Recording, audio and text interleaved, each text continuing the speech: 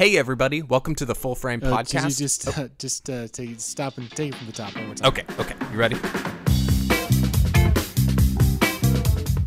Hey guys, welcome to the Full Frame Podcast. This week I got the chance to sit down with my buddy Brian Blum, who's a New York-based filmmaker whose film Blood and Water just crossed 1 million views on Amaletto on YouTube. We talked all about the New York indie film scene, how to make your projects personal to you, as well as gearing up for features, all sorts of cool stuff. So give it a listen. Wunderbar. Is it speeding? It is speeding. I don't see the time code running. Or is that seconds at the end? It's seconds right here. Oh, I thought that was milliseconds. And I was like, those are some really slow milliseconds. I don't want you looking at this. Sorry, I'm an audio engineer at heart. I understand. I'm going to block it with my body. Okay, sure. You'll be leaning in a really awkward position the whole time. Let's see how long you can hold it up. How's it going, man? I'm pretty good. Yes. That's good. Yeah. Thank you for inviting me to your podcasting space. This is the most formal interview space I've ever been in. That's not a joke. And I think followed up by my last interview, which was the least formal, which was also just as fun somehow. Yeah. Like I was saying, we were in a car the whole time. But yeah, how have you been? I've been pretty good. I've been, I started this job here where we are recording this back in January, and I've been kind of fitting into having a more traditional kind of 9-to-5-esque job. Okay. I was a freelancer for the past 5 years, and I was doing very well with that, but I just kind of needed to get out of the whole freelance lifestyle because the anxiety of not knowing if I was going to be able to make rent at the end of the month, in the slow months in the winter, was kind of getting to me, and I just didn't like it, and the stability of this is really awesome. Plus I have health insurance, which is great. What's that like? Having health insurance? It's when you work in the film industry, that's like a rare thing amongst your friends. Mm-hmm. That's great. So I'd like to kind of get a baseline for you. Where are you from? Are you from New York originally? And then, how did you get into film? I am from South Florida originally. I'm from the suburbs outside of Miami. Okay. And I came to New York to go to NYU for film school. Cool. And I stayed ever since. I graduated in 2015, although NYU forgot that I graduated for 2 years, so my diploma says 2017. Really? Yeah, it was some confusion because I made my thesis film, Blood and Water, after graduating, but I had kind of shown them everything that they needed to see to give me a diploma that said 2015, but then it was just there was clerical errors, and but I'm okay with that because, yeah, whatever. I'm not going to get into that. We can take this back. I'm awkward. No, please. Okay, so you knew you wanted to pursue film in college. Yes. Yeah. It's actually, I wanted to be an engineer in high school. Sound engineer? No, I wanted to build roller coasters. I was really obsessed with Roller Coaster Tycoon. Okay, great. That video game, and I was like, I want to do this for my whole life. For real? For real. And I even applied to Vanderbilt. I applied to Virginia Tech. I applied to some. Cool. I thought I wanted to do. I was kind of late on the I want to be a filmmaker train. I was applying to engineering colleges, and then at some point a flip just switched, and I was like, I was really good at math, and I was really good at figuring things out in mathematical ways, but I just didn't enjoy it, and I started making these commercials for the clubs in my high school because we had a morning video PA system, and there was a morning announcements, and so they'd let me direct these little commercials for PTA meetings, and the Japanese club has a movie marathon and video commercials or audio announcements. Video commercials, yeah, and that's cool. They were doing a peanut butter drive, and I direct a little don't forget to bring in your peanut butter to donate to this thing, and I taught myself After Effects to make these cool kind of title sequences and stuff, and yeah, And then I just I got recruited to NYU for diving. I was a springboard and platform diver. Okay, cool. So we were gonna get to this. Yes, but that's actually part of how I came to want to do film, because I got recruited to NYU. Cool. And the only program here that interested me was the film program, and they paid for me to fly up and come visit the school. And when I walked into Tish's building and I saw the production office with all the film equipment, and I saw the editing labs with all the computers and seeing everybody making movies, and I even sat in on a sophomore year class where everyone makes kind of silent black and white films, and they were screening their films, and I saw the films that these kids were making. I think that was the moment in my head where I was like, I can do this, and I actually really want to do this. Was that recruiting trip. So I went into that recruiting trip visiting a film school thinking I wanted to do engineering, and then I was just kind of on a whim. I'm like, I'll go visit this film school because they're paying for it, and my whole life changed. That's great. And I came here. Cool. So what was your experience with NYU? Were you kind of initially like, I'll try out the film thing and do this whole thing, and I'll go back, or were you thinking let me just go to school here, dive, and then see what happens? No, once I kind of had my heart set on film, I don't think there was ever going back. There was no going back. It just it made sense, and I knew that I could do it, and I knew that I was driven and motivated enough to do it. And everybody told me. My parents, my mom's a doctor and my dad is a lawyer, so they don't have an artistic bone in their body. And they're very worried about an unstable financial future, and everybody at every turn was saying and none of you have to be careful, you have to get a trade, you have to do something because this is a very difficult field that you're getting into. But I never really had to worry about that, because I've just always been the kind of person that'll figure it out. Yeah. Does that answer your question? Yes, it does. So I'm curious, what was the first thing you made in college?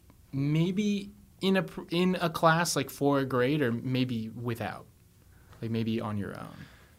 First thing I made in college. The first class I took in college at NYU is called Frame and Sequence. Yeah, Frame and Sequence. It is a basic photography class. You're not allowed to do video freshman year at NYU. They may have changed that policy since, but when I went there, that was the policy. So you're given a DSLR, and you have to learn the basics of ISO, focal length, depth of field, all that, shutter speed, how that affects the image, which was great because I had never used a camera that really allowed you to play with those functions. I had previously shot everything on either a Handycam or a Nikon Coolpix, duct taped to a tripod, duct taped to a music stand because I had no tripod. My brother played the trumpet, and his music stand was my first tripod. But I made this project. We learned about this thing called the persistence of vision, which is why when you look at 24 images in a second, it looks like motion. And I came up with the idea to take photographs of a woman and then photographs of a skull in the same place as her head. And then I took laser pointers, and I just took picture after picture of me shooting these laser pointers past her face, and then shooting the laser pointers past the skull, and then rapidly intercutting between those, using persistence of vision to see if I could create the image of a face and a skull constantly morphing back into each other. And it turned out really cool, and that was the first thing I made in film school. Interesting. Yeah, and all my professors were really worried about if it was dangerous for the actors' eyes. Oh. And it was rejected from the film school festival for that reason. Oh, no. But and I did the research, and I even was look, oh shit, I just hit my microphone. You're good. I was look, here's all the research line by line. It's totally safe. She didn't complain. She's not blind. She can still see. That's somewhere on YouTube. Yes, I'm curious to see this now. Yeah, I'll send it to you. Please. I love that. That's so cool. And it's also kind of maybe, I don't know what the guidelines of any sort of assignment were, but it seems within that you're able to kind of do something fresh and new that just like, I just kind of want to explore this thing. That particular assignment was do something experimental. Mm-hmm. That was like the whole guideline. And so I was like, oh, this is experimental. I'm experimenting with this concept that I learned about. Mm-hmm. And I'm really proud of it. And I really appreciated that class because it really made you think about the basic fundamentals of filmmaking. Mm-hmm. You weren't worried about storytelling. There was no story to that video. It's like 6 minutes of like rave nightmare fuel. But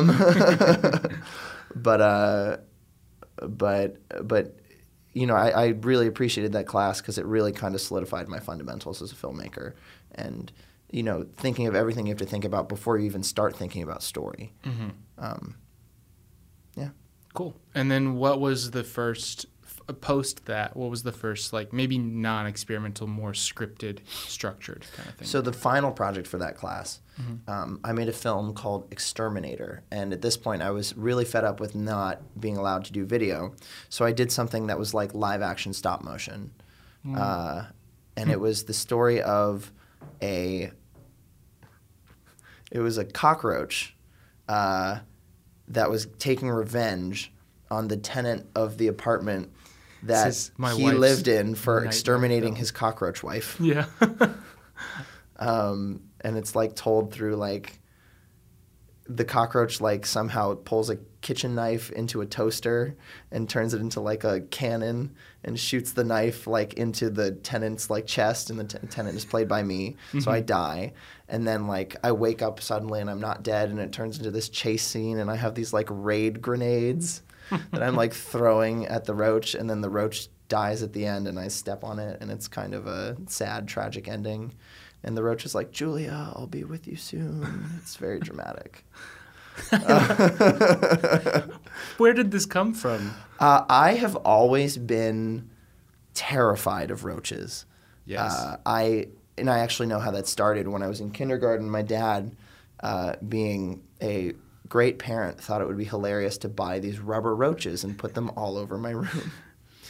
And then he chased me and my sister, who I think was like 3 or 4 at the time, all the way across the house into another bathroom, tiny bathroom, with the roaches in his hand, like, oh, they're cute, look at them. And then he starts shoving them in his mouth, and my sister and I are screaming in the bathroom, just like, it was a nightmare. And I've never been able to go near roaches ever again. Oh, no. Like, I mean, roaches are gross. Everybody hates them. It's true. But if I see one, I will shriek, and you will hear it across state lines. Sound like my wife. It's really... She'll sometimes call me, like, sobbing, like, there's a cockroach in there.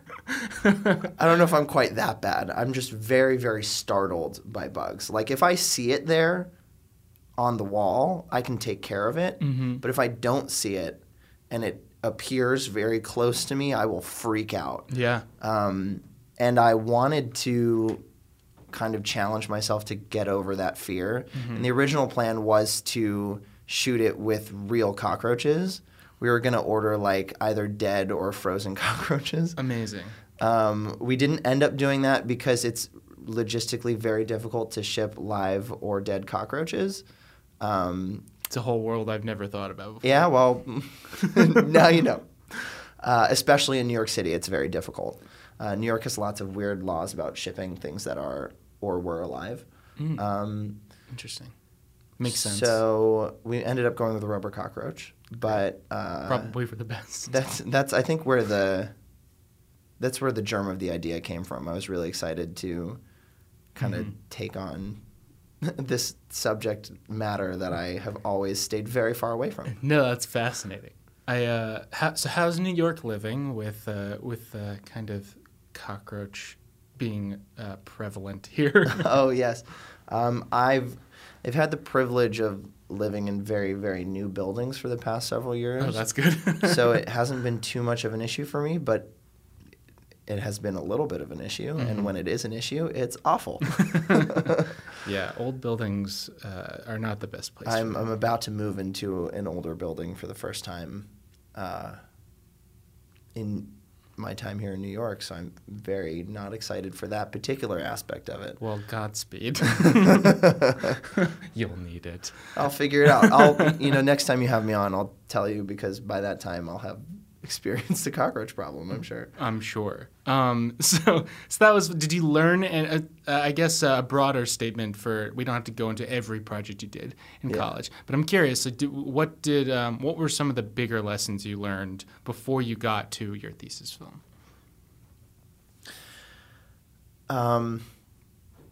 I spent all of my time before my thesis film trying everything. Mm-hmm. I made horror films. I made comedies. I actually stayed very far away from straight dramas. That was what I thought was very boring to me, because at the time I didn't appreciate the power of a really strong drama.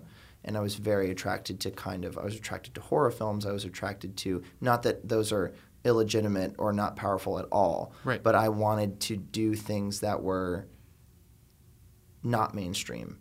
I was very attracted to like Edgar Wright absurd comedy. Yeah. I still love Edgar Wright and his style. And my junior year film called Murphy's Law was a straight up homage to his style, which was pretty successful for a junior year film, but it was a student film.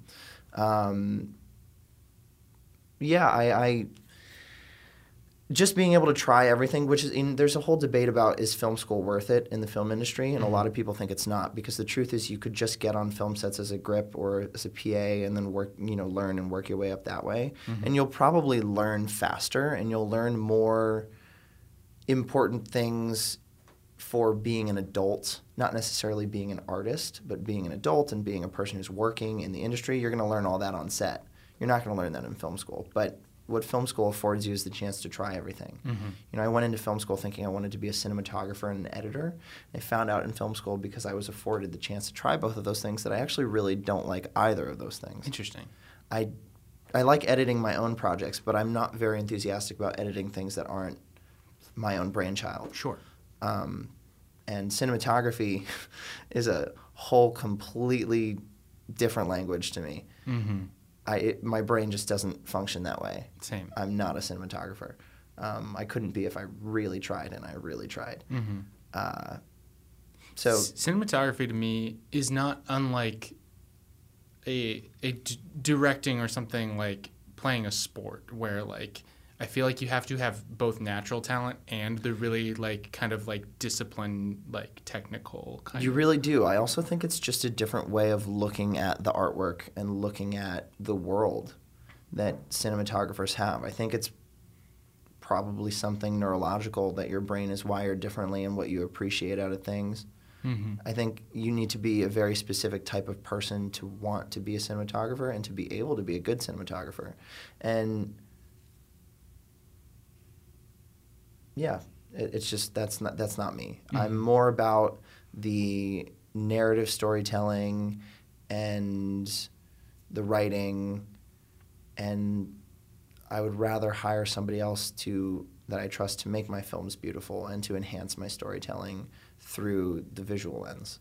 Totally. Because that's just not the way my brain works. Also, I'm legally blind, so. Yeah. And then the more I get into my edit career, people are like, well, you know how to color? I'm like, well, I'm colorblind, so I could do it. I didn't even know that. Well, it's not like prohibitive, Yeah. It's not what people think it is. I can wear glasses, and right. I can drive, although I am legally blind. Correct.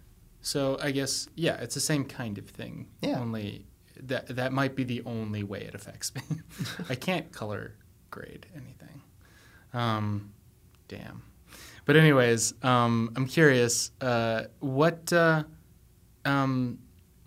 moving into your senior thesis film, or after your graduating thesis film. Yeah. Did you always want to do it about diving? No. I actually had a completely different script that was kind of inspired by that TV show Misfits, the BBC TV show. Mm-hmm. It was teenagers who get superpowers and use them to get laid. And it was all set in this one rave party. And the main character, like, everyone has these really cool superpowers. It's like a group of like 4 friends. One controls fire. One can control people's minds as long as she's physically like in contact with them, which in retrospect I think was straight up ripped from Misfits. One of them can duplicate himself, and then the main character can shoot confetti from his fingertips with like a party horn noise. I love it. And it's super lame power. And Is it his only power? That's his only power. So he gets this really lame power, and all of them can use their powers to get laid, but he can't because it's just really kind of pathetic. And it ends up with all of them losing their powers, and there's this big kind of super-powered like monster villain that stole all their powers, but she won't take his powers because his powers are so lame. So he has to like figure out how to use this really lame power to win the fight. To win. And he does in the end. Like it ends with, and I'm never gonna make this film, so I don't mind spoiling the ending. But she has him like on his knees and she's monologuing him, and he gets his hands free and then plugs up her ears, and then you hear this like noise, and she like coughs out some confetti, and then her head just explodes and it starts raining confetti everywhere. And I really should make this film. But this sounds like it could be a fun animated film. Oh, that's a great idea. I don't know why I've never considered that. Well, now you have to make it. Now I have to make it. The problem is just that superhero movies are so oversaturated, especially like the origin story movie right now because of Marvel. What are you talking about? I'm sorry, you've missed the like 19 superhero movies that come out each month. Oh, those. Yes. Something called the Marvel Cinematic Universe. Maybe you've heard of it. I don't know. It's kind of a hipster thing. That was originally my script. And did you reconsider because superhero films were starting to saturate a market, or? No, honestly, I couldn't tell you why I switched. No, actually, I remember now that I think about it. It's been a while since I've revisited this. Wonderful. So, flashback to freshman year, I was a diver in college. I was recruited to NYU, as I mentioned earlier. My freshman year happened January 13th. It was a Friday the 13th. Regular day at practice, I was doing a dive called a reverse 2.5 off the 3-meter board, which is the higher of the bouncy boards. I know where this is going because I've seen the film. Yes, and I had a really bad takeoff that I probably should have aborted, but I didn't.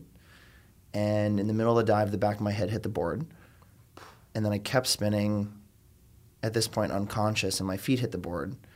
And I don't remember hitting the water. I remember waking up underwater, which is terrifying in of itself. Yeah. And then I swam to the side of the pool deck, pulled myself out, and just laid there.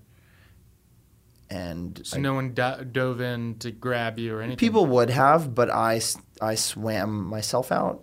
I was capable of that, which they told me later was a really bad idea, because if there was any damage under the surface, I could have exacerbated that, and potentially, like, if I fractured my neck, I could have broken it. Goodness. Thankfully, the damage was superficial. I just had I had 13 staples in the back of my head, but I was an inch away from really, really hurting being paraplegic, Yeah. or even worse, quadriplegic. Goodness. Yeah, that incident took me about 3 years to recover from psychologically. I remember my senior year, I did that dive again for the first time. It took me 3 years. And I think doing the dive again is what really solidified that I was going to do this movie. Because I had my own personal journey of overcoming fear. It was something that I had lived, and it was way more intimate of a story. It was my story, which is why I wanted to tell it. And it was my collegiate diving story, which is why I wanted to tell it as my collegiate thesis film. That's why I chose to put the superhero film on the back burner, because it just felt like the right time to tell the story. Yeah. I didn't think I was going to be as excited to tell the story after college, because I knew I was going to retire from the sport after college. Okay. So that's why I chose to do that film then. So you were able to continue despite the accident.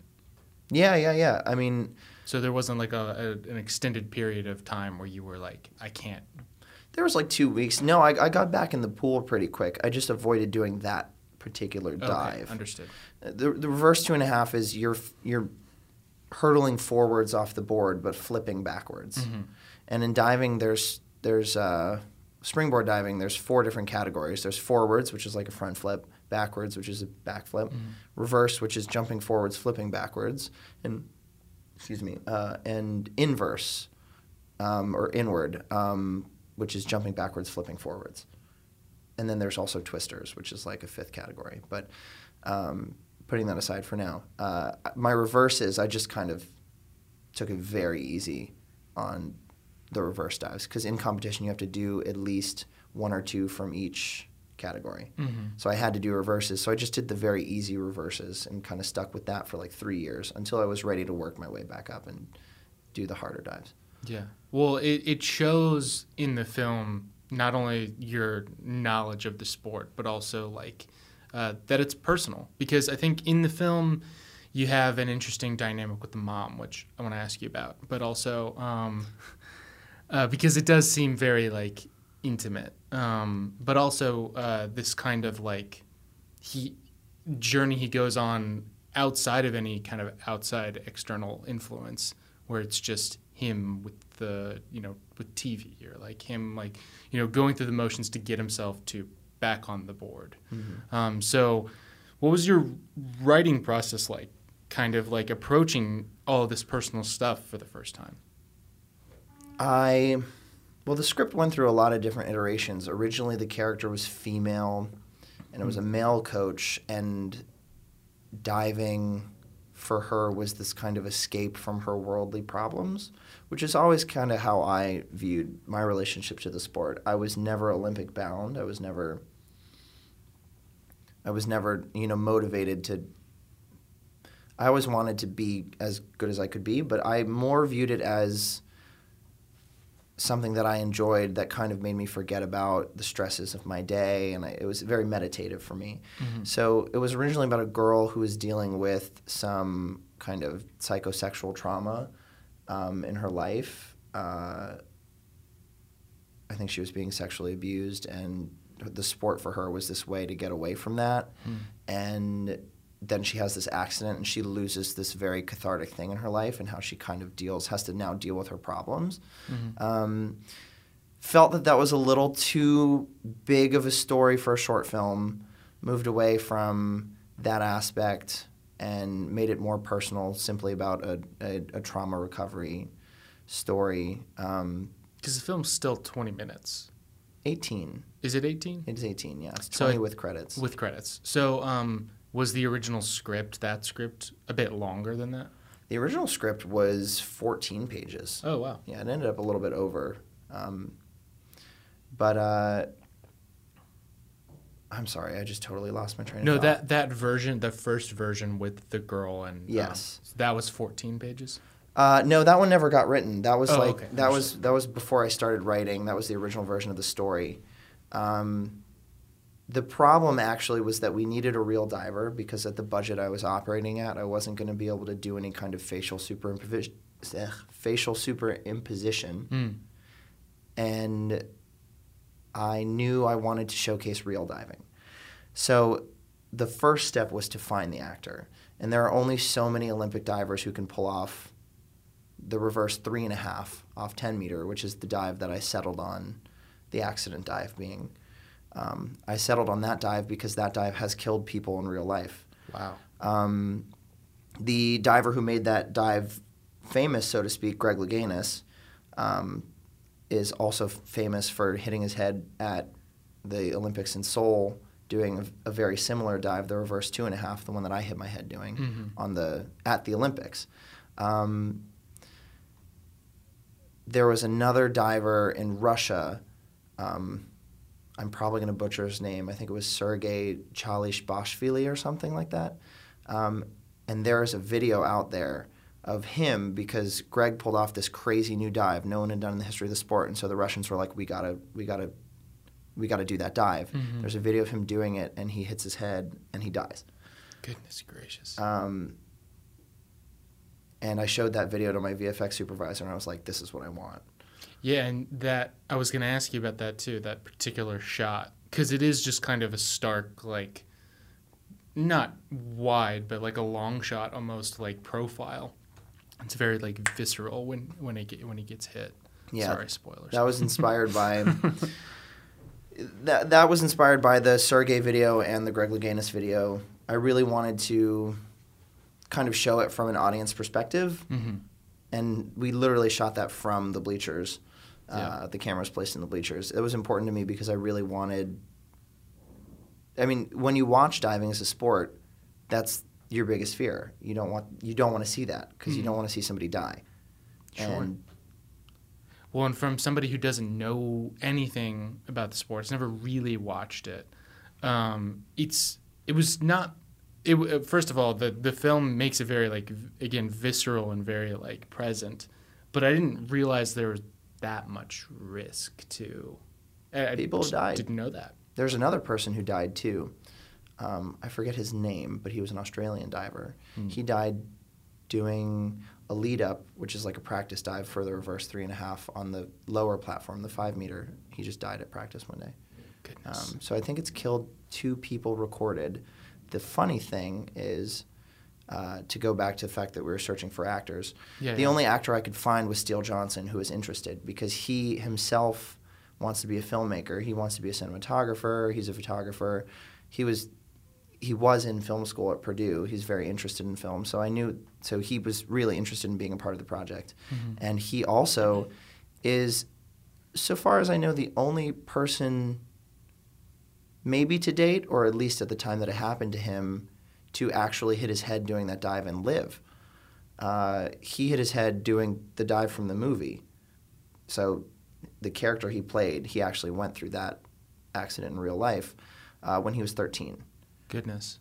And that's insane. It's crazy because that's now his best dive. It was one of his highest scoring dives at Olympic trials. He went to the Olympics in Rio in 2016, did that dive, won a silver medal. Wow. So it's kind of an interesting thing that he's literally lived through the story. And so we had a male actor, and then we changed the story and made it more just about trauma and recovery. So did you find him, or did he find you? I found him. So my coach at NYU, Scott Doney, is a 1992 silver medalist. He's also in the movie, and his wife is also in the movie, and his daughter is also in the movie. There's one shot that there's one scene where all 3 of them are in there. His wife, Kylie Vernoff, plays Garrett Delaney's mother, so she's the female lead. He has a cameo playing himself at the end. In the pool, at the pool. At the pool at the end. I'm not going to mention that. He's also at the beginning. He's at the end of the... Fuck, I'm just spoiling my whole movie. People are going to watch. Okay, watch anyway. Emphatically. They'll watch it. So he plays himself. He is very well known in the diving world. He knew of Steele. He'd gone to some of the Olympic training camps and coached, and so he's coached Steele before, and he knew that Steele was very interested in film, so he recommended I reach out to Steele. So I made a Twitter account specifically to reach out to Steele. I wasn't on Twitter. I'm still not really on Twitter. I have an account, but I never use it. I'm guilty of that. I love Twitter.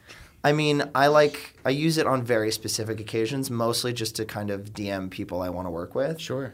So I'm sure if you go to my tweets and replies, the last 15 tweets are, "Hey, what's your business inquiries email?" Some random person. I love that. So I DM'd him. He was very interested. We talked it through, and I approached him at first to be like, "Hey, can I interview you about your experience hitting your head? I want to know your story." Yeah. And then later I pitched, "Would you like to be in the movie?" And he was very excited to do it. Nervous, but very excited. That's cool. I don't think there's anybody else in the world, if I'm being honest, who could have played the role. So I'm incredibly grateful that he took the time out of his incredibly busy schedule to give me 2 weeks of his life, which is not a small thing. No, not at all. Especially because I wasn't allowed to pay him because of NCAA rules. Oh, yeah, I guess not. Yeah. NCAA made the project very, very difficult. Of course. Yeah. They, technically owned his likeness, so I had to, get permission from them and approval to even photograph him in any way. Yeah. It's weird. Very interesting. I was going to ask, where is he from? He's from Purdue, not Purdue. He's from, I'm going to say it wrong. It's Carmel, Indiana. It's not Carmel. I always say Carmel like the car company. Right. It's Carmel, Indiana. He went to Purdue University, and he recently left Purdue and is now a professional diver. Wow. I think he's still in Indiana, though. So what was did he come to New York to film? So I saw in the credits there was the Long Island diving team. Was that it? Mm-hmm. Did you shoot it out in Long Island? So we shot the film at 2 different pools because there's 2 different pool locations in the story. The first one was in Nassau, Long Island at the Eisenhower Aquatic Center. That's where the Long Island diving team practices. And the other pool was the University of Michigan pool. Oh, cool. So we went to Michigan for, I think, 3 days. And that pool is Tracy's pool. Kylie's the actress. Garrett's home pool is the University of Michigan. So full crew, everybody from here went there, or? Well, it was difficult because we had just finished college and everybody was like, oh, I can't work for free anymore because I have to pay rent. But a lot of people, I had spent all of film school sound mixing everybody's thesis films, so everybody owed me favors, but nobody could give me 2 weeks. So we had kind of a different crew for each leg. So we had a Long Island unit, we had a Jersey unit, which is where all the house stuff happened. That was in New Jersey. And we had a Michigan unit. And some people kind of stayed over from each. I think the DP, the AD, and the producers were present throughout. And then some people did 2 legs, some people just did 1. So that's why our credits are so incredibly long. Yeah. Because there's like 3 to 4 different people for each crew position. Wow. That's great, though. It was awesome. I mean, I made a lot of friends. I met a lot of really cool people working on that. We had a lot of fun. It was an incredibly fun shoot. Also, I knew, just looking at everybody's student films, that the biggest problem that happens with student films is they try to pack too much stuff into each day. And then they end up missing the important things. I didn't want to fall into that pitfall, so I specifically budgeted 10 hours of work into a 12-hour day every day. And that was very smart. It did make the film a lot more expensive, but because Steele was on the film and he was kind of famous within the diving world, we got a lot of success on Indiegogo. I think we crowdsourced between our 2 campaigns. I think we crowdsourced a little under $30,000. That's great. So we were able to afford to take an extra 3 days of shooting just to have very chill, relaxed days. We never went over. We had a turnaround average of, I think, 11 and a half hours every day. Some days we had like 14 hours of turnaround. It was really comfortable. That's great.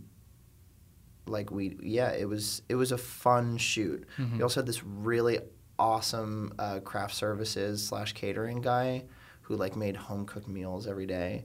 That shoot was a vacation. It was like a vacation. It was like a bunch of friends making a film, eating great food, and also traveling all across the country. It was really fun. That's awesome. It was really fun. It was maybe one of the most fun film shoots of my life, and I can never afford to do it again. One day. Until the next time. Yes. So that's great. What was the 2 weeks, and then what was the turnaround time in post? It took me about a year to finish the film. Okay. Because which is long for a short, but I was dealing with becoming a freelancer and figuring out how to do my taxes and finding a place to live and kind of settling down and becoming financially independent. So it took a lot longer to finish the film than probably it could have. But that was fine. I needed to take the time on it to make it as good as possible. And that was really important to me. I didn't want to rush it. And you didn't cut it yourself? No. I learned very quickly in film school that I can't cut my own films. I mean, I can, but I'll never be able to say, okay, this is done. Yeah. I will always keep working on it, and it will take, if I cut it myself, it still wouldn't be done. It'd still be, in fact, I'd still look at that film and I'm like, oh, here's an edit I'd make. But I'm not going to George Lucas my films. I just need to, I need to move on. Totally. I'm very, very, very incredibly proud of it. But I don't think any artist is ever really done with their work. I just think if you make that your workflow, you will go insane. Mm-hmm. And a lot of people explore the same themes and ideas throughout film to film to film to film. Yeah. To film. Did you do your own like sound mix for it? I didn't do that either, for the same reason as editing. Sure. I also really wanted the experience of working with someone else. I thought that was important for me as someone learning to direct films. I needed to learn to collaborate with people on that front. Mm-hmm. Passing the edit off. I worked with Joanna Fang, who later went on to become the first transgender woman to win an Emmy. Wow. And for what, do you know? She won it for outstanding sound design on A&E's Cartel Land. Oh, cool.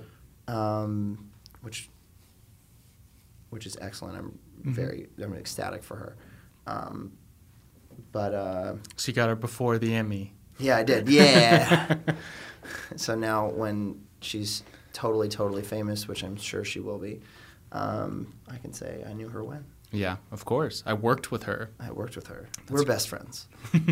We're not really best friends. Tell everybody. That's great, though. And I think for me, passing off the edit, sound is a no-brainer because I am horrid with it. But the actual like nuts and bolts like editing, I think, is so difficult.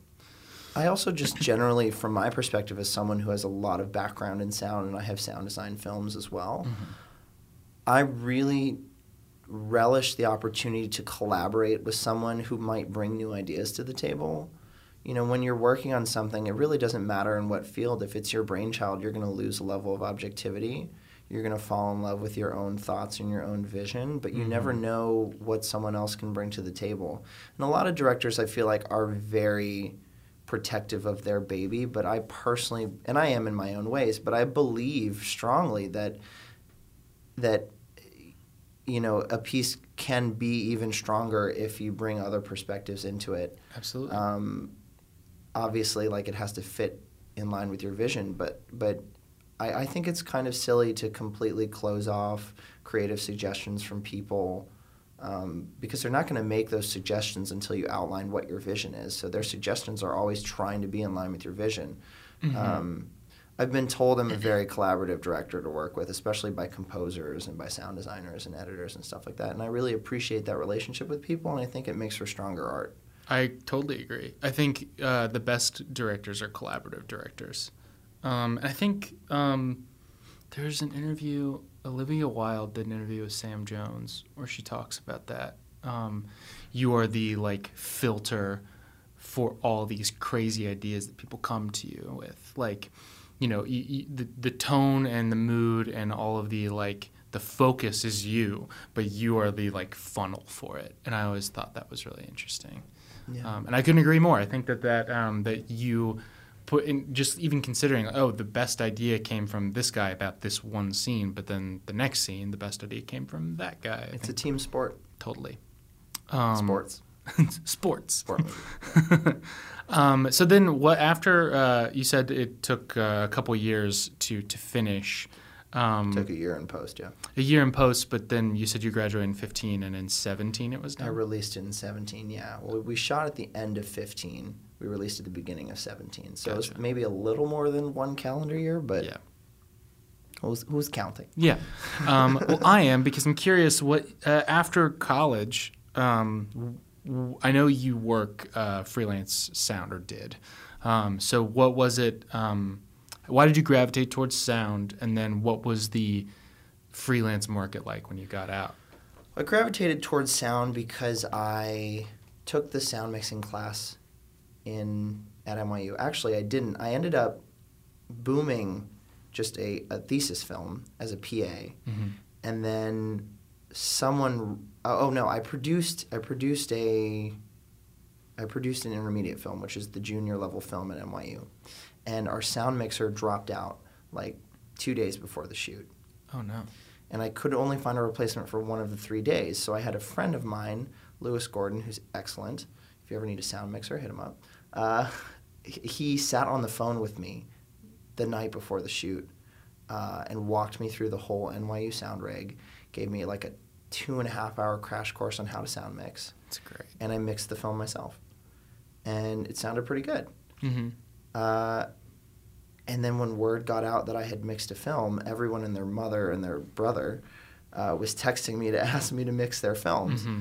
And then when I got to the point where I felt I had learned enough that I didn't need to mix every film that came my way, people were like, hey, I'll give you $100 to mix my film. Mm-hmm. Which to a college student, you're like, a whole $100? Where do I sign? Right. How many weeks? Yeah, how many weeks for $100? So, I started making money, and it wasn't a lot of money at the time, but as a student filmmaker, $100 was $100, and I was happy Absolutely. to make it. Yeah. And it became very apparent that the sound mixers were going to be the first kids who were able to make money off their craft, because none of us need reels, unlike cinematographers. So there is no way you can respectfully ask a sound mixer to work for free. You just can't. And they'll laugh in your face. So That's a good point. I was like, hey, I don't hate this. And I'll be able to make money doing it. Mm-hmm. So It's in the industry. It's in the industry, exactly. It wasn't, working retail or bartending or something, which in no way disrespect to the people who do that. Those are incredible, important jobs that you can totally make a living off of. I just knew I didn't want to have a job outside of the industry. Mm-hmm. It was important for me because otherwise I would feel like I wasn't doing everything I possibly could to advance my career. Totally. So I started sound mixing, and it was difficult at first. I didn't make enough money to get by my first year. My second year I did, though, as I worked very hard and kind of built up a clientele base and had some repeat clients. And it just took really getting to know other sound mixers, making them like you, so they would pass off the gigs they couldn't take or didn't want to take or double book themselves for or something. Mm-hmm. And then impressing those clients and having them come back to you. It was a lot of processes of doing that, a lot of cold calling other sound mixers saying, hey, man, I just kind of want to learn about the industry. Can I buy you a beer? And most sound mixers will say yes. Yeah. Yes, you can buy me a beer. Yes, I'll take free alcohol. Well, and a good mixer is, like, invaluable. I mean, so I think more than anything, people will come to me and be like, hey, do you know somebody who can do sound this weekend, like right away? Yeah. Everybody waits till the last second to find a sound mixer. And, I'm on the programming committee for Miami Film Festival, and this year also for the Bushwick Film Festival. And cool. Watching all of the films that are submitted, I will tell you the first thing you notice is bad sound. Of course. If the cinematography is just okay, like, you can still get a pass. But if I can't hear what your actors are saying, if I can't, like, understand what they're saying, you have no story. Mm-hmm. And that happens so often. I see it so many times. Beautiful, beautiful short film, excellently lit, like anamorphic lenses, probably shot on, like, the red latest camera, like 15K camera or whatever is coming out next year. Like, and then it sounds like this, like someone's talking through a wall. Well, it's kind of like the idea of going back to horror, like the found footage or whatever it is. It's like it can be shaky and it can be crazy. You can make a great found footage film. But if the sound is bad and the pictures, it's like the inverse of that. Yeah, like, exactly. It's crazy. Well, that's cool. And then so you were able to start just kind of freelancing as your day job, kind of like your bread and butter gig. Yeah. I love that. Yeah, for me it was editing. It was like I have a joke with my mom because my mom was like, all right, like time to start applying to jobs. You're like 2 or 3 months out from graduation. I'm like, yeah, didn't apply to any jobs. And then kind of like getting into the summer, an old place where I had interned, they had a TV show. And then the people who produced the TV show were like, we're going to start our own company and take the TV show. So they did, and then they called me because they were like, oh, he's cheap. But I had a job right out of college editing, which is awesome. So my joke with my mom is I didn't have to apply to any jobs. I just got one. Now, that's not the same anymore. Of course, I've applied It's to nice jobs. to feel wanted. But right out of the gate, I was like, Yeah. I feel good about this. It's good, and that puts you like probably ahead of the gate of like 75% of the kids that graduated from NYU with me. So I think sometimes too, and this isn't just an NYU thing. I don't know if it is there at all, actually. I just can't speak for kids from other colleges, so that's why I keep mentioning it. And for me, particularly, I worked at the college like TV station, and one of the things they had with people who were recent grads was, but I just graduated film school. I'm a director, and they want to get a job doing Directing? Yeah, and it's like That's nice. Well, no, but like you need to, yes, great, you just graduated film school, but you don't know anything yet. Yeah, you're not a director. So like maybe work your way up, or be willing to. Hey, we need to clean out the fridge today. Like, you know what I'm saying? When some people just aren't willing to do that. Right. It's interesting.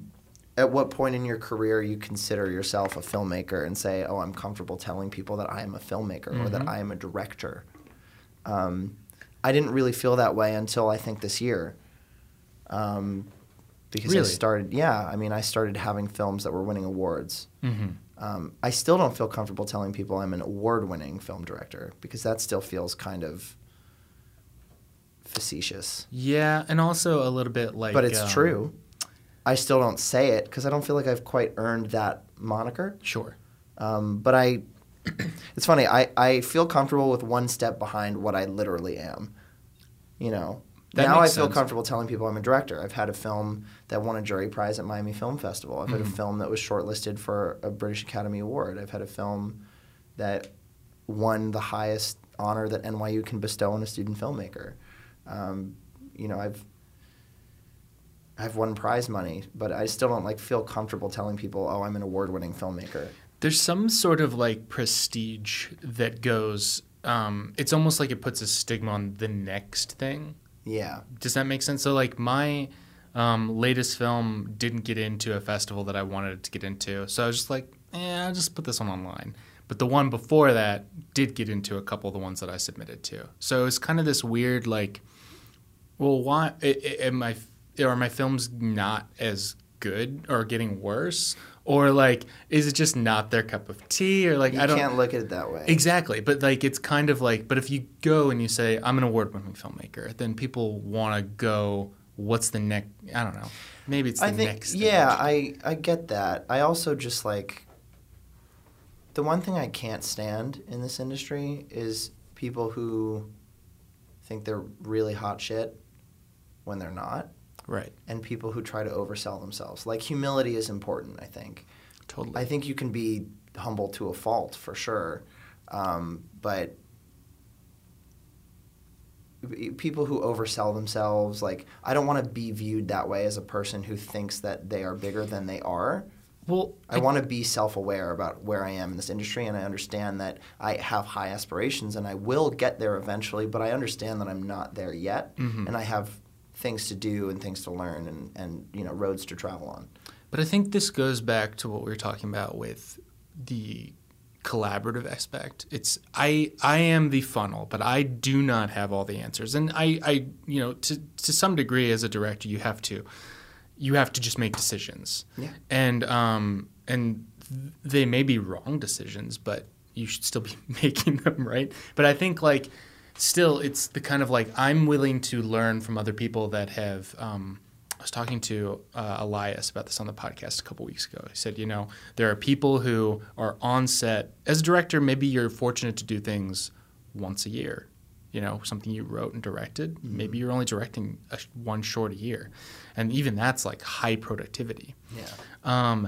For him, he's these people, these crew members are on set all the time. If you're not willing to listen to people that have been in this situation before, then you have to pretend you have to use their advice. Yeah.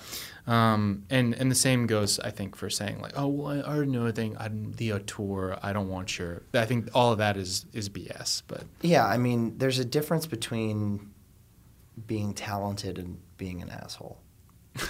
Totally. Of course. I mean, you can be the most talented person in the world, and you can also be nice to your crew. You can also be, I mean, I understand that if you're a really busy person, you maybe don't have the time to sit, talk to every PA and say, oh, hi, you're new here. Like, what's your name? Like, where'd you come from? But, like, you can also just say, like, hi, welcome. Like, happy to have you. I'm the director. Nice to meet you. Like, looking forward to working with you.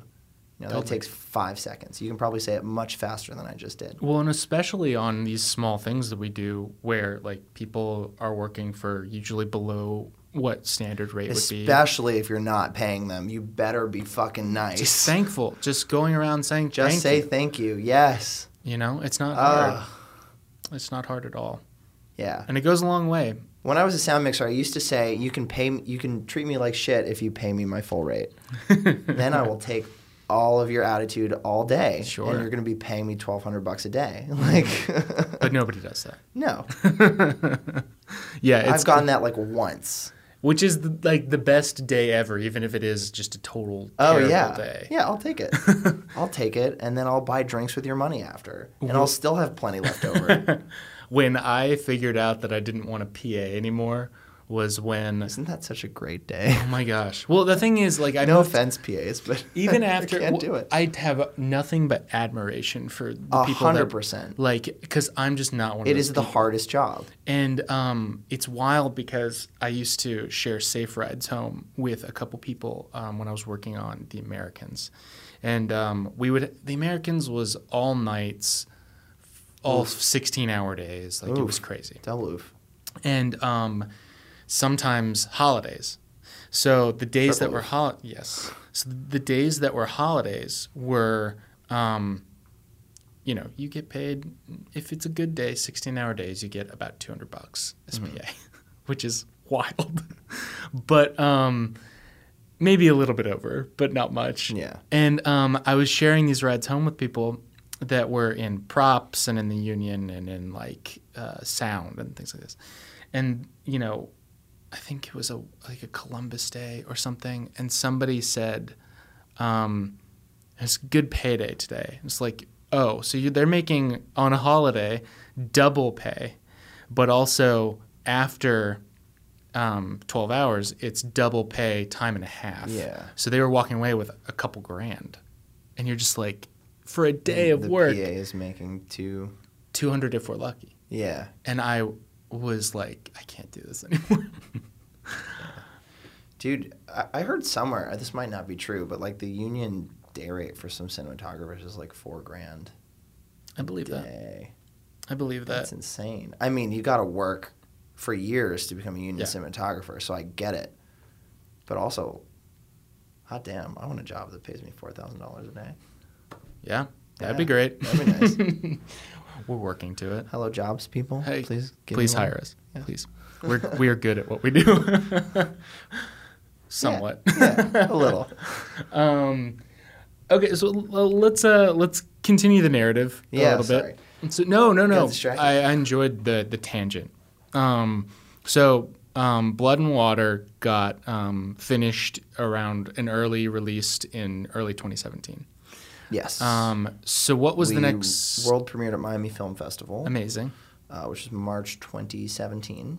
How did you vet film festivals? Like, what was your criteria for, like, I want to submit to that? Well, I submitted to Miami because it's where I'm from. Okay. And I made sure to mention that I'm from there. Mm-hmm. Miami, I do know, does have categories for filmmakers from Miami. Well, they have categories for films made in Miami. Made there, yeah. Mine was not, but I am from Miami. And so I was hoping that would win me some brownie points, and apparently it did. Great. I submitted to – I didn't really have a good festival plan. In fact, my new film that's on the festival circuit is the first film where I really kind of went into the submissions process with a kind of scientific method. This is My Daughter Yoshiko. My Daughter Yoshiko. Yeah, Yoshiko. Have fun. I got to it. pronounce it. I know. I was trying. Yoshiko. There you go. Excellent. My Daughter Yoshiko. You're fluent already. Wonderful. Yeah, so that was kind of guessing. I submitted to the ones that I wanted. I submitted to Sundance and Slam Dance and South by Southwest and in Tribeca, New York Film Festival, Toronto. Well, you don't know you're not going to get in until you try. Yeah. And now I know I'm not going to get in. In all fairness, I would really like to see the percentage of films programmed at Sundance that get in through blind submissions. rather than just knowing a program. No, yeah, well, I do know that Sundance is very open, that they scout films. It's a very well-known fact. They talk about it. So at least they're not like deceptive. There's articles, the spokespeople, they talk about it. Totally. And that's why it's such a good festival, is because they really curate their selections. Mm-hmm. They really do try to get the best of the best, and they know that blind submissions is not necessarily the best way to get that. Mm-hmm. I don't know if they've ever been open about the percentage that come through blind submissions, but I'd be willing to bet that it's extremely low. And they also have one of the highest submission rates of festivals, and it's damn expensive to submit to Sundance. Which I think is probably for the best, despite their... Probably for the best. For them. For them. And it's also, yeah, I mean, it's the best for them. It would make sense that only people who are serious would spend the money Correct. to submit to Sundance, but also because Sundance is so famous and so big and such a be-all, end-all for like an indie filmmaker, I think people don't care and they'll still submit anyway. Sure. Because it's Sundance. But I didn't really have a plan of attack. I submitted to the big ones that were the Pipe Dream film festivals. I submitted to the film festivals near where Steele was from, so I submitted to like Heartland in Indiana. I submitted to ones in Michigan around where we shot. I submitted to ones around where we shot, ones where people who were involved in the film were from. Mm-hmm. And I submitted to a couple of like first-time filmmaker festivals, and that was it. And I got into like 7 or 8. And then later premiered on Short of the Week, which was excellent because I'd been wanting to get a film on Short of the Week for a long time. Mm-hmm. And this was my 3rd attempt to get on Short of the Week, and it was my first success. And that was really great for me because then Omeletto, which is a YouTube channel that posts short films, saw it on Short of the Week, and they asked to distribute it on their YouTube channel. That's great. Which recently just hit 1 million views, which I'm very proud of. That's a milestone for me as a filmmaker. Mm-hmm. And that was really cool. And it's really fun to read the YouTube comments. Sometimes not very fun, but the fact that they're about 90% positive comments makes me really happy. Mm-hmm. How many of them are about Blood and Water or about that moment early on where he hits his head? That's like half of them. Really? Yeah. The other half are people questioning if people really brush their teeth in the shower, because there's a scene where he brushes his teeth in the shower, and apparently a lot of people were really confused by this. I don't know. What? Listeners at home, do you brush your teeth in the shower? Put your answer in the comments below. Zach, in the podcast right now, I do this. You do this? Yeah. I totally do this. I don't understand why people are so confused. It just saves time. Exactly. And It's not weird. Also, you can't do anything else while you're brushing your teeth. I guess you could watch TV, but, not really, because you have to pause it to, spit out the toothpaste and do this stuff. It just saves time. You're in the shower, you might as well brush your teeth. This is not absurd. This It's is not totally absurd. normal. I will die on this hill, okay? I will die on this hill. That's and so YouTube is weird. Yeah, you just there's thousands of comments of who brushes their teeth in the shower, or I do that too. I'm so glad. I'm not crazy. I feel seen. Yes, I'm glad. I'm glad I could help such an oppressed minority feel represented in cinema. So the next film, Brushing Your Teeth in the Shower. A film by Brian Blum. This is a demographic we really need to talk about, I think guys. so. Underrepresented in film. I know. NYU apparently submitted it to the BAFTAs. Wow. Where it was shortlisted. I didn't even know. And then I got an email saying, "You're on the BAFTA shortlist." And I was like, okay. What does this mean? What does this mean? And then it took me a second to realize how big of a deal that was. Yeah, it's huge. And that was really cool, and I got to meet a lot of really awesome people through BAFTA New York. They're an excellent organization. Very cool. They do a lot of really cool stuff for filmmakers. Mm-hmm. And yeah, and then I submitted to First Run, which is NYU's Showcase Festival in 2017, like 2 years after I graduated. So apologies to everyone who's submitting like the year after.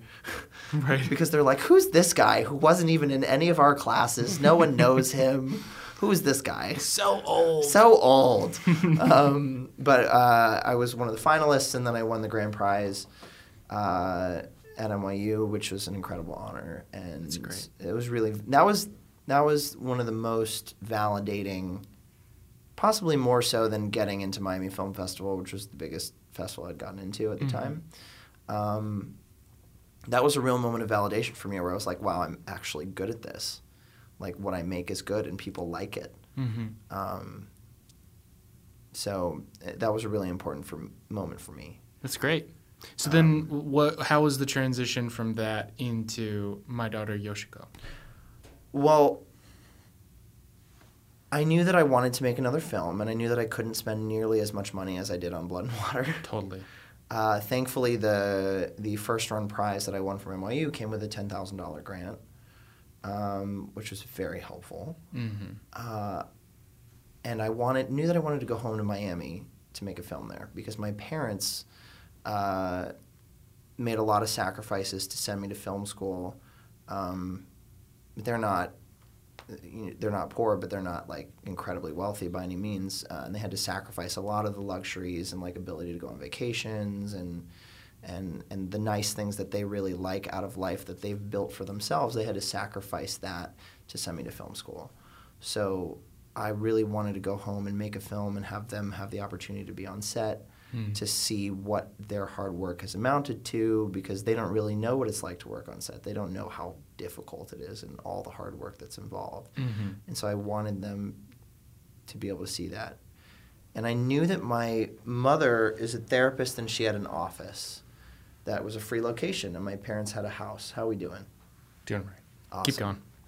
So I wanted to write a script that involved a house and a doctor's office. And in high school, I volunteered with this program called the Friendship Circle, which pairs up volunteers with children with special needs for weekly or biweekly house visits, just to provide some recurring social interaction for people who struggle to maintain that themselves. That's great.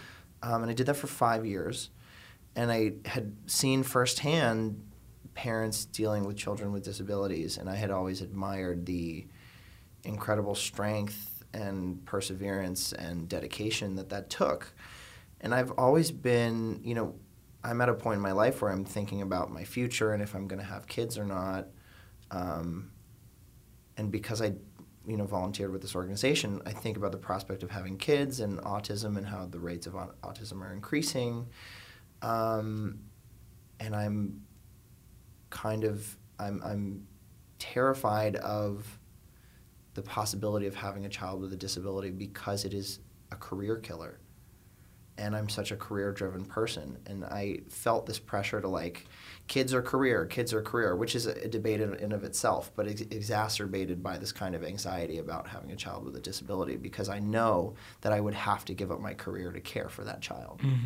And that just, it sounds like such a terrible, terrible choice to have to make. And I'm in awe of these parents who made that choice. And I decided I wanted to make a film exploring that. And it would be set in a doctor's office and in a house. So I started interviewing some parents, some of the ones that I volunteered for, some that I just met through other reasons, and some family friends who had children with disabilities, about their experiences. And I randomly went home to visit my high school. And I visited my high school Japanese teacher, who's this incredible woman that I had for 4 years. And I mentioned this project, and she said, I have a daughter with Asperger's. Wow. I did not know that. And it's strange that I didn't know that, because I had this incredible relationship with her for 4 years as her student, but it was a relationship that went beyond the classroom. I went to Japanese competitions. We went on trips to Washington, D.C. together for these Knowledge Bowl competitions. And I did a lot of extracurricular stuff that she supervised. We were, I consider her a family friend now. And it's crazy that I had no idea. So I sat down with her in a Starbucks, and I have about 8 hours of recordings of her and I talking about her life and her daughter, and also interestingly about how her culture has informed her her parenting of her daughter, and how Japan and Japanese culture handles people with disabilities, and is getting better at it now, but has been really bad about it in the past.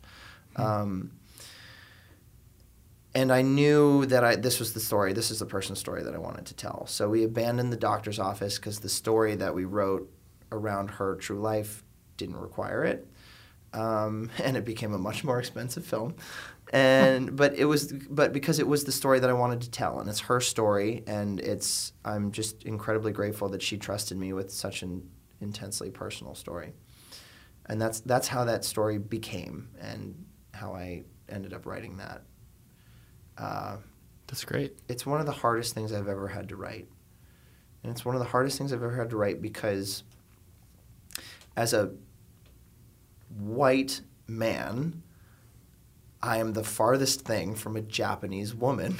Sure. As a white man with no kids, yeah, I'm the farthest thing from a Japanese woman with a child on the spectrum in so many ways. And so, to take on the responsibility to sensitively write about a culture of which you don't belong, and to do the research for one community, let alone 3, female, Japanese, and the autism community, it was an incredible burden, and it was difficult, and I struggled to get to a point where I felt like I had earned the right to make this film in a lot of ways.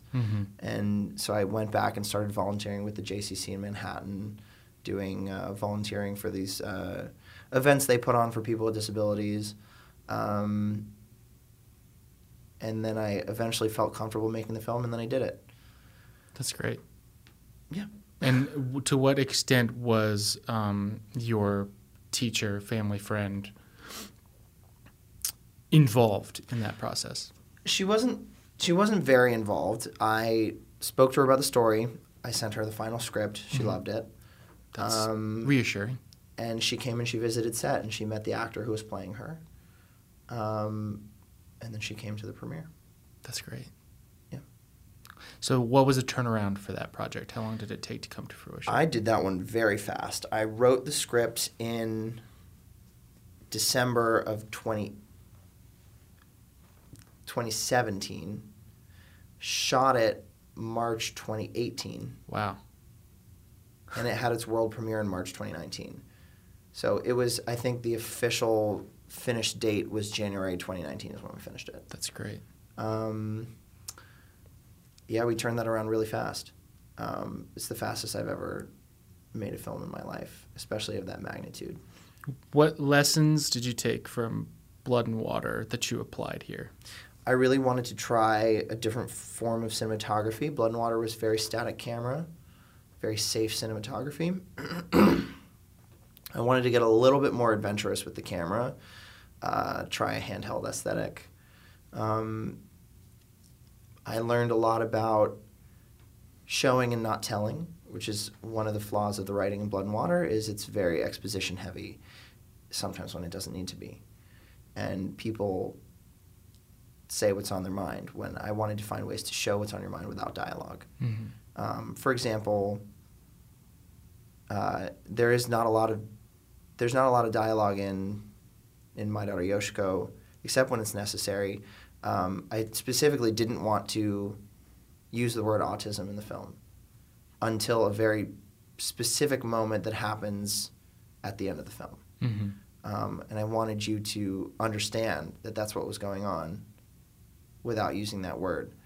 And I think that kind of form of making the audience think about what's going on instead of telling it to their faces really makes the film more engaging and more interesting to watch. And also really puts you inside the mind of the main character, because that was my goal, was to make people understand the depth of the sacrifice and the depth of the commitment that it takes to raise a child with a disability, because this woman that I know and I love did it, is still doing it. And the Right. reality of the fact is that a lot of people who parent children with disabilities, that is a lifelong job. Mhm. That is a job that you do until you die. Right. And a lot of these parents face the reality that their children will never get better or will never be independent. Mm-hmm. And that's I just think that's really sad. And that's another reason why this film was very difficult to make, because the subject matter is just really depressing. Mm-hmm. And I could feel myself getting depressed talking to all these parents. And I never want to make something that depressing again. I'm really proud that I did it. But I feel like I want to do a comedy next or something. I was going to ask, do you want to take a step back to those Edgar Wright I influenced? do. That's on my list. I want to get back into comedy and do stuff that makes people smile. Mm-hmm. I feel like dramedy is where I'll ultimately end up, like dark comedy. Feel like that's where I'm strongest. So what is next for you? Well, right now I have this new job, which I got as a direct result of my daughter Yoshiko. I mentioned I was doing this volunteer work with the JCC, and there's this company that I now am the executive director and head of production at called Adapt Lab Filmmakers. It's a small boutique production company that works with employees on the autism spectrum or with other forms of intellectual disabilities. Cool. The goal of the company is for employees to come work on the projects we do, which is a mixture of client-based work and original productions, and hopefully learn the skills that they need to eventually leave and have a freelance career. Mm-hmm. So we have 3 employees right now that I work with. We're doing some sketch comedy videos. We just did a corporate video for Mount Sinai Hospital. I have a call later today for Mount Sinai wants to hire us again. Great. I got the job because the company is financed by a very generous charitable donor who also donates a lot to the JCC. And so they heard of me from my volunteer work there. Mm-hmm. And I have a very specific skill set of filmmaking and working with people with disabilities. So the job kind of fell in my lap, and I'm really enjoying it. It's a lot of fun. That's I great. get to live out my high school filmmaking fantasies of like making YouTube sketch comedy videos. Mm-hmm. But I also get paid to do it. So Right. it's awesome. Kind of gives you a chance to maybe enhance certain kinds of minutia of skills. Yeah, and I'm learning a lot. I'm getting paid to learn, After Effects again, and because I have to teach this to one of our employees who really wants to be an editor. So I have to learn After Effects Mm-hmm. and get better at it so I can teach it to him. So like I learned how to do motion tracking, which is not something I knew how to do. Mm-hmm.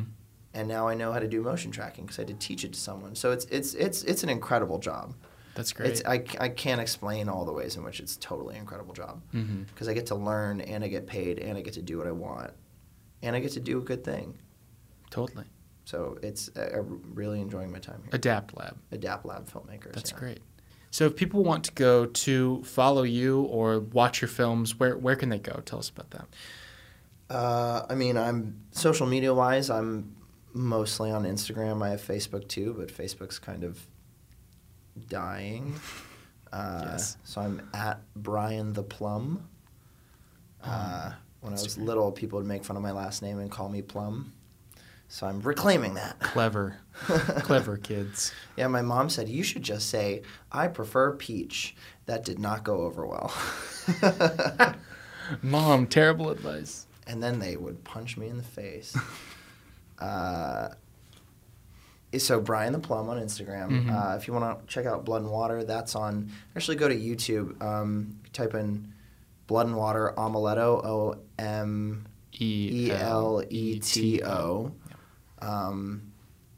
Check it out. Give it a like. Give it a view. Yeah. Comment about brushing your teeth. Yeah, definitely In the comment shower? about brushing your teeth. Let us know if you brush your teeth in the shower. And My Daughter Yoshiko's on the festival circuit. It's playing at DC Shorts, Breckenridge Film Festival, and also at Urban World Film Festival here in New York City on the same weekend. Wow. So I have to pick which one I'm going to. I'm probably going to Urban World. But that is late September. I think it's like 19th through 22nd. Cool. Could be wrong about those dates. It's late September. Urban World. It's playing in Oaxaca, Mexico in October, and hopefully several other film festivals after that. And then I'm not sure what we're going to do with it after that. I might get on Short of the Week and put it on Amaletto. Yeah, man. And then people can discuss something else about the film. Is there teeth brushing in the shower in this film? There is no teeth brushing in the shower, unfortunately. Disappointed. I know. Is there anything else that you wanted to add? Any advice that you have for people coming up, or any anecdotes that you have? Just keep doing whatever you can. I mean, you've only got so much time on this earth. You've only got so much time to prove yourself. And if you really think you're destined to make it, you're going to be the kind of person who's constantly trying to figure that out. That doesn't mean you're making a short film every weekend. Maybe you're going to networking parties and you're just trying to befriend everybody and meet the most talented people. But just always be moving forward, and you'll find success in whatever shape or form is destined to be yours. Brian, thank you for joining me, man. Thank you for having me. It's been great. Hey guys, just want to remind you that not only can you find the Full Frame podcast on HMD's website, www.hmdfilms.com, but you can find us on Facebook, and most importantly, you can find us on iTunes, where we would really like if you could leave a review and subscribe. Thanks. Have a great week.